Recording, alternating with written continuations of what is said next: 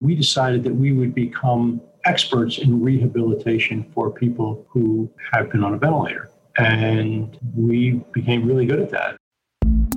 Success in small community hospitals. Today on HFMA's Voices in Healthcare Finance podcast, sponsored by USA Senior Care Network.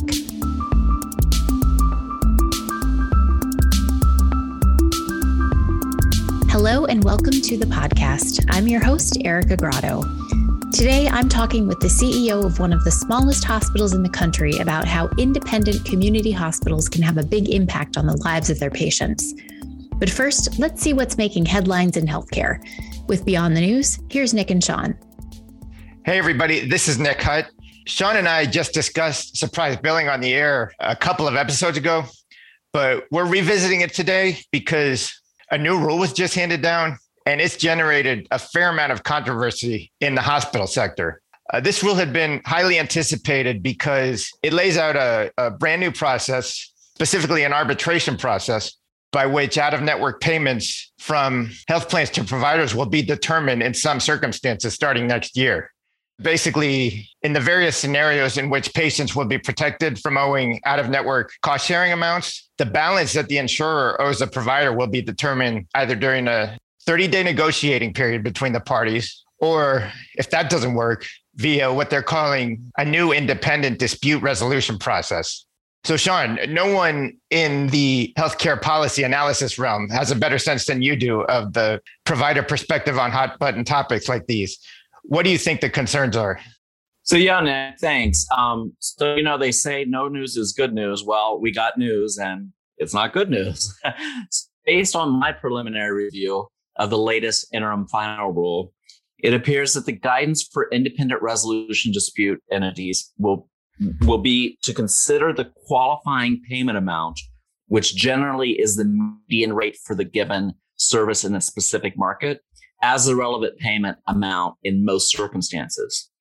To deviate from the assigned PA, the burden of proof will be on the provider to show why a different rate should be applied to the service. So that's a pretty heavy lift for providers in that dispute process. It sure is. And to provide a little bit of context, as you know, and as many industry stakeholders may know, the legislation behind these regulations, called the No Surprises Act, was a result of a rather drawn out process in Congress, a several year process. There was a fairly pitched, I would say, lobbying battle in which insurers lobbied for a rate setting approach to determine out-of-network payments in these scenarios, while providers pushed for an arbitration approach that would allow for consideration of factors such as teaching status, case mix, and a number of other factors in calculating these payments. And they got that arbitration process like they wanted, but the language in these new regulations seems to set up more of a rate setting approach than they would have liked, where factors that the provider may want to offer up for assessment in determining the payment, again, those can be considered, but it doesn't sound like they'll be given especially strong consideration. Yeah, that's true, Nick. It is an interim final rule, though, keep in mind. So there is a comment period. So the ink on the new regulations isn't necessarily dry. Comments on the interim final rule are being considered following the 30 days after the IRF has been published in the Federal Register. So it is important for stakeholders to share their comments with the tri-agencies to be heard and considered for final guidance. Yes, and that's great perspective to keep in mind. So there may still be a chance to weigh in and affect changes to this new rule. Well, thanks, Sean, for those insights.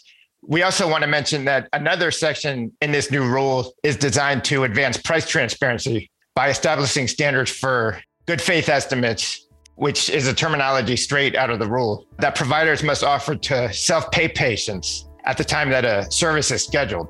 You can see coverage of that, as well as additional coverage by Sean and me on surprise billing and all other healthcare policy matters at hfma.org/news.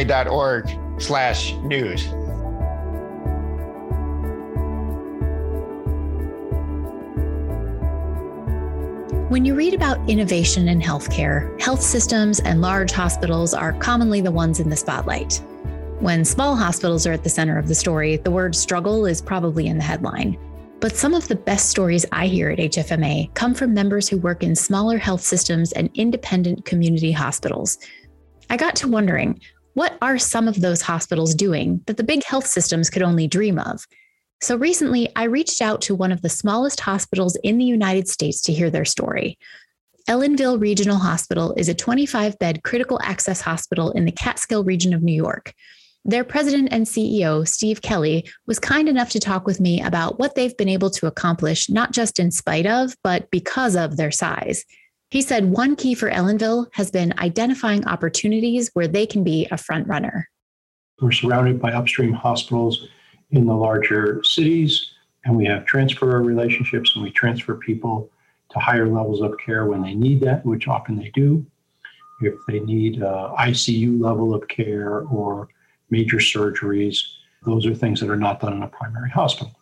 So we become the access point to get them to where they need to be to have the appropriate care that they need. And then we often receive those patients back when they're done with their acute stay. And in many cases, they're still too debilitated to be able to go home. And we do the final rehab, which again is low tech. It has a lot to do with physical therapy, occupational therapy, speech therapy, swallowing therapy, and help people get them. It's been particularly interesting in the year of COVID. So you think of COVID as people being in ICUs on ventilators. And here in New York, we were hit first. We were hit really hard. And about 80% of the people that went on ventilators didn't make it. They died. But of the 20% who did survive, after they came off the ventilator, it'd be like Rip Van Winkle being asleep in the mountains for 20 years, maybe not 20 years, but 2 weeks. And so we decided that we would become experts in rehabilitation for people who have been on a ventilator.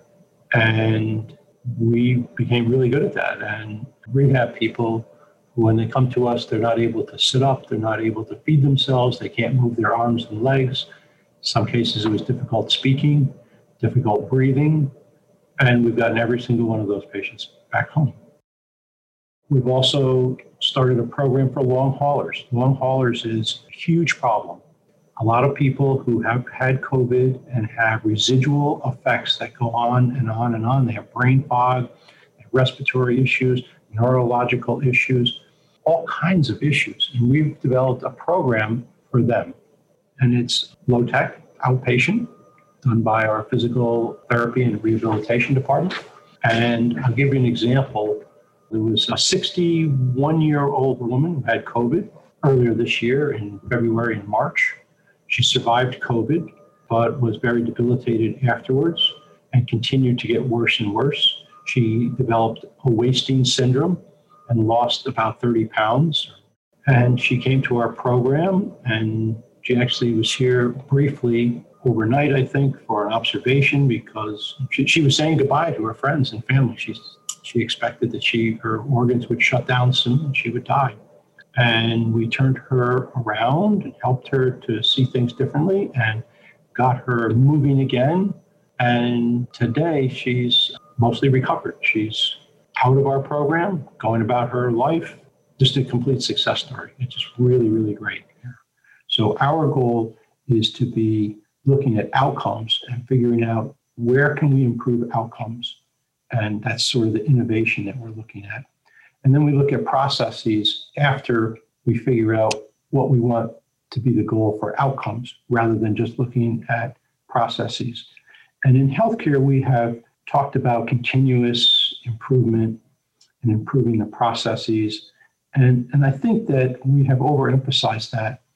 And that has caused us not to innovate very much. I think what's happened is we've focused on small incremental improvements of process rather than bracket shifts of improvement in outcomes. And so here we've put a lot of effort into focusing on improving outcomes and then kind of backing into it as far as the process. And what do we need to change in the process to have a major impact in outcome, a major improvement in outcome? And so, an example of that is how long it takes to do an ER visit. If you look at quality from a patient's standpoint, their biggest complaints about emergency services is how long they take. In the United States, the average length of stay in ER visits is about 4 hours and 7 minutes. And I would suggest that in larger organizations, they're on the longer side of that average. And in smaller ones, we might be a little quicker. And when I got here and started measuring that, I found out that we were about 3.5 hours, and everyone was ecstatic here because they thought that, we're better than average. And I wasn't very impressed. I thought we could do it a bracket shift better. And I thought we could do it in half of that amount of time, 100 minutes instead of 200 minutes. That's fast. And so we went through and did some interval analysis and some other things. And we were able to get down to 100 minutes as an average length of stay. And not really just for like our best week or our best month, but we've done that for 13 consecutive years. I think that's something that we're able to do in rural areas because we're small and we can. We don't have lots of layers of administration and process in the way. What's interesting is, for like our rehab, inpatient rehab, I went down and talked to the nurses and the therapist, and I said, listen, I would really like to improve the physical functioning of our patients. And I'd like you to come up with a tool to measure functional outcomes. And then I want you to improve that. And they were really unhappy, actually. They said, Mr. Kelly, we're getting the best outcomes that we could have right now. And we have really high patient satisfaction. And you know that because you walk around the hospital all day and you mooch food everywhere you go. And we always have the best food because our patients are bringing us bread and cakes and cookies because they're so happy, which I had to agree with because they really do have the best food there. A lot of homemade stuff, which is really good. And they said, well, we're working as hard as we can. Why can't you be happy when things are the best that they could be? And, I'm just really not a very happy guy. And I made them do it anyway. And after 6 months, they came and showed me the results and they told me how wonderful they were. I said, I think they could be better. And then they said to me, Mr. Kelly, I don't think you understand what you're asking us to do. And I said, what do you mean? They said, well, you are asking us to deviate from the standard of care. If we deviate from the standard of care, we're putting our licenses at risk. We're putting the hospital at risk. And we're putting our patients at risk. And then I understood what the real objection was. And I said, okay, I got it now. I understand. You're worried about the standard of care. So I said, there's a couple ways to look at the standard of care. One way of looking at the standard of care is thinking of it like a pull-up, one of the most difficult exercises that people do in a gym, where they pull their whole weight up and they try to get their chin over a bar. And it's really hard. Most people can't do it, or can do maybe 1 or 2 pull-ups. And they pull as hard as they can to get the chin over the bar and make it to that standard of care. So, that's not how I look at it. I said, I look at the standard of care as the floor that we stand on as we stretch to reach to the ceiling to get to the highest possible outcome that we could get. I said, so I expect that we're going to be doing the standard of care. That's the bare minimum. But I would submit to you that the 80-20 rule applies to healthcare like it does pretty much everything. 20% of what you do generates 80% of the benefit for the patient. I want you to figure out what is the 20% that's generating most of the benefit for our patients. And I want you to do more of that. And let's see how it goes. Well, they said, well, yeah, of course we could do that. You're right. Yeah, we could do a little better. And they figured out how to substantially improve the outcomes of our patients. We looked at it a year later, and they had improved it by 16%, the functional strengths, measurable strengths of our patients based on the tool that we used.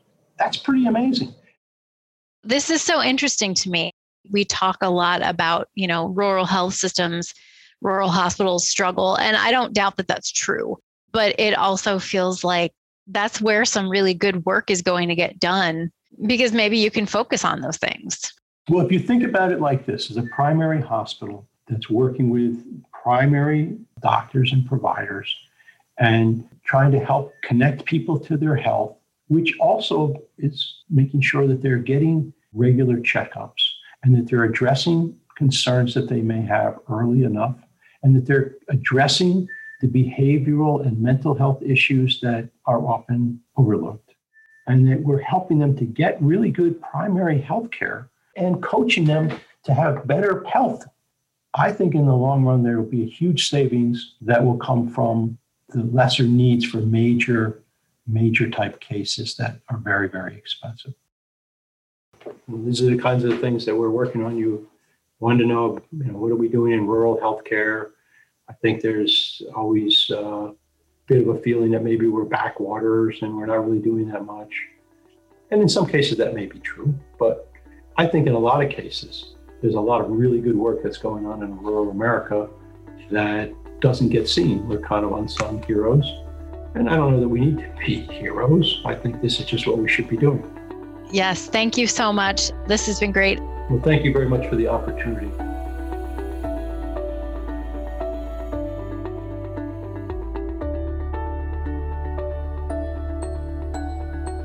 By 2030, all baby boomers will be older than age 65, and that's significant for several reasons. First, life expectancy has increased in their lifetimes. When they were born, average life expectancy was 63. Today, it's 79. However, this population is also more likely to have certain chronic conditions, such as diabetes and hypertension. So caring for this population is something we need to look at closely, and of course, consider how Medicare comes into play. Here to discuss this unique population is Rita Marty, Senior Director of Hospital Partnerships for USA Senior Care Network. It's been kind of the saying for years, at least the amount of time that I've been in this healthcare space, that there needs to be collaboration between providers and payers. And now more than ever, that is really true. Your statistic for 2030 is right on. I actually recently read something that said seniors 65 and over will outnumber those individuals below the age of 65 for the first time in our country's history. So we're moving in that direction. And the question becomes, how can we keep these seniors insured with the highest level of Medicare coverage? And that's where, Erica, we come into play, USA Senior Care Network. Our program was designed with one goal in mind, and that's keeping Medigap affordable for the future.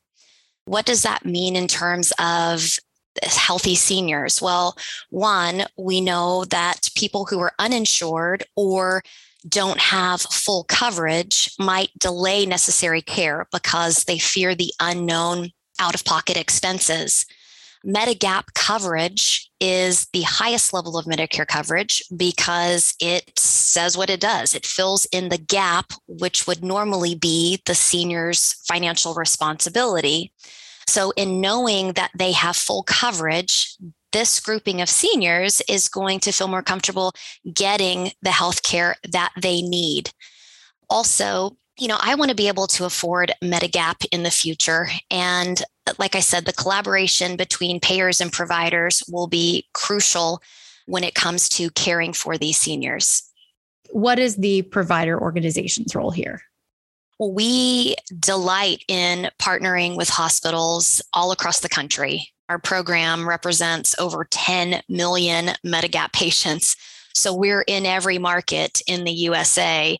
And what we seek to do is really to partner with one health system per market, that's rural or urban. Wherever we have patients, we want an in-network hospital. And we steer those patients to the in-network hospital. And from the patient standpoint, they understand that by using the in-network hospital, it's going to help keep their premiums affordable for the future.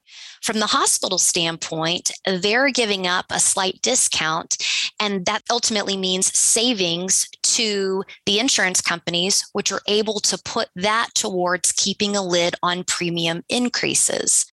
It really is a collaboration. I love my job for many reasons, but the top reason is because there's something in it for everybody. Everyone benefits with our program. The senior gets to keep insurance affordable for the future, and that's for all of us for decades to come. The hospitals are receiving the extra volume and the revenue, both inpatient and outpatient, and the insurance companies are able to retain those Medigap patients, which again is the highest level of coverage, which consequently benefits the hospitals because it's a fully insured patient. Thank you very much for joining me today to discuss this topic. You're welcome. My pleasure. USA Senior Care Network brings together Medicare supplement insurance carriers and quality healthcare facilities in a nationwide network for Medicare supplement policyholders. Their innovative network benefits everyone by managing costs, keeping premiums affordable for a growing senior population, and channeling these Medigap policyholders to participating hospitals.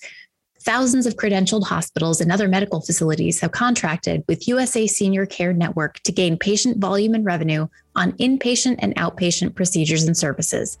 To learn more, visit usascn.com. Voices in Healthcare Finance is produced by the Healthcare Financial Management Association and written and hosted by me, Erica Grotto. Sound editing is by Linda Chandler. Brad Dennison is our Director of Content Strategy. Our President and CEO is Joe Pfeiffer. Special thanks this week to our sponsor, USA Senior Care Network. We have some great guests and interviews coming up, so make sure to subscribe to get all of our episodes. And if there's anything you want to hear about, we want to know. You can reach out to our team anytime at podcast@hfma.org.